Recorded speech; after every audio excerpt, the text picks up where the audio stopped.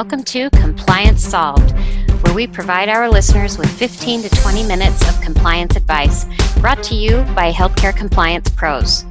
We've got you covered from coast to coast, bringing you the very latest in healthcare compliance with our experts Chad Schiffman and Loretta Maddox. We're going to talk about social media and the importance of proceeding with caution. But before we do, let's go ahead and talk about just a few statistics. Did you know there are close to 4 billion social media users worldwide currently?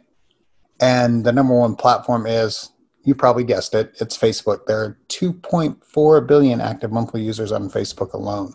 Now, while there are numerous reasons why social media has become so popular, we are actually seeing it become increasingly popular in the healthcare industry. In fact, it is currently estimated that close to 80% of people are using social media to research doctors, hospitals, to research medical news, health information, those types of things. Now, during the COVID-19 pandemic, social media has proven to be an extremely powerful communication tool and a powerful tool for sharing health information to the public. So today, as we talk about the importance of proceeding with caution, what we're really talking about is, are we taking the time to really think about what it is that we're posting, what we're sharing, what it is that we're commenting on it, and how we do so? Loretta, what are some of your initial thoughts? Well, I think we all have some sort of social media that we are using personally. And when you get in that mode and you have so many, people that are working in healthcare and they're personally in the mode of snapping a photo and posting it immediately on social media without thinking, how is that different when you're in healthcare? Now, those of us in the compliance field, and some of you listening right now might be freaking out a little bit at that comment because you know why it's different. There are privacy rules. The HIPAA privacy rule requires an authorization to be in place with the patient prior to any use or disclosure that's not otherwise permitted by the rule.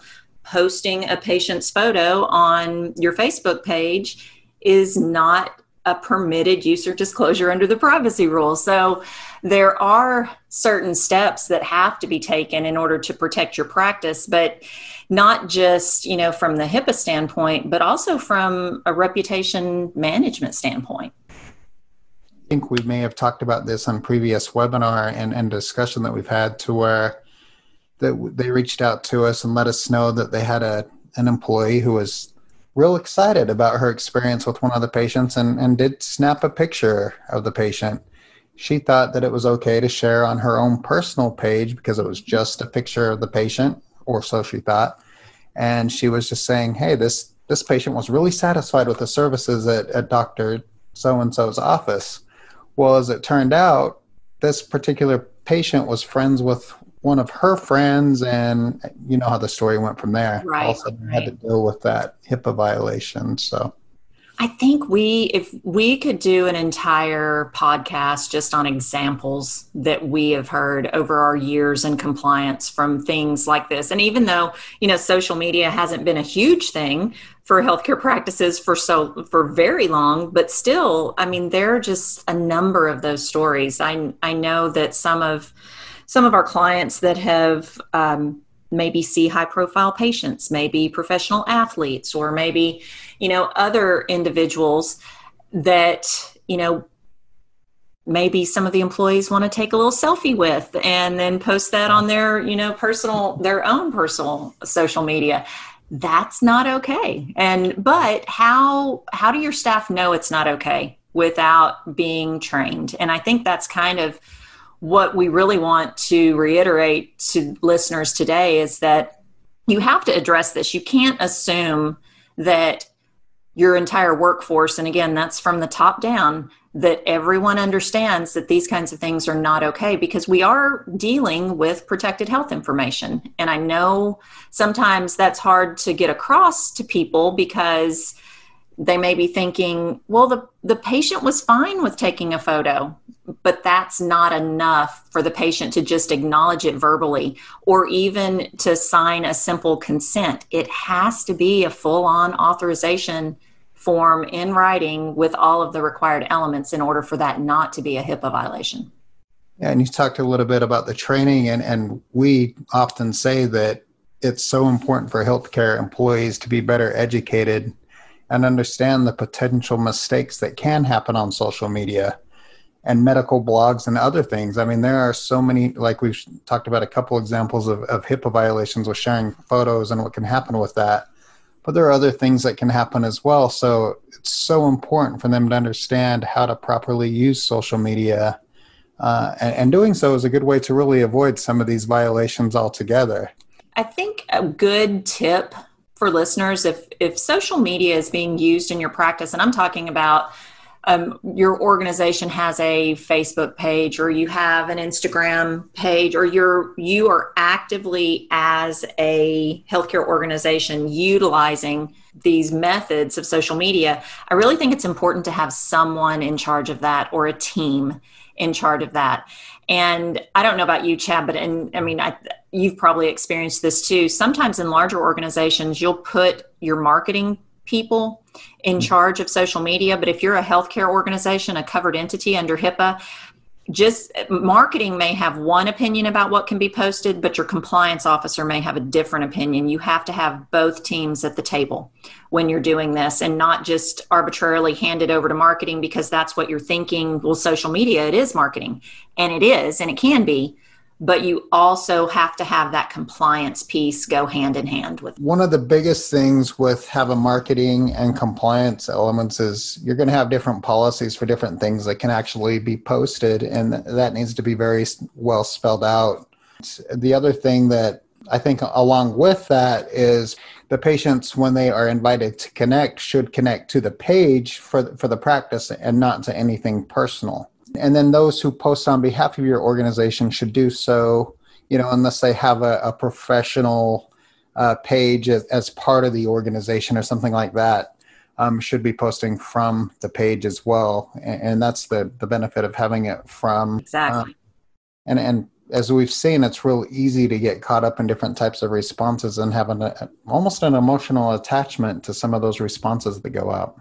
Oh my gosh, yes. And I think I want to go back to your point that you made about personal versus professional.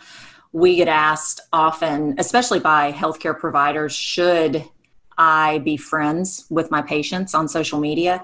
And the AMA actually has some information in their code of ethics that specifically states that healthcare providers, physicians should separate their professional and their personal social media interactions. And I know that's sometimes hard, but I do think you have to have that clear line, because if you don't, you're going to end up having a patient reach out to you on social media asking for healthcare advice. And what are you going to do with that? And we have had situations like that happen. So I think it's very important to remember those boundaries. And then I think it's important too from a professional standpoint, because it's real easy for, let's say, a small practice with just a couple of providers, and the doctor is very heavily involved. We'll see that from time to time where the provider will use his own name and maybe connect with patients that way.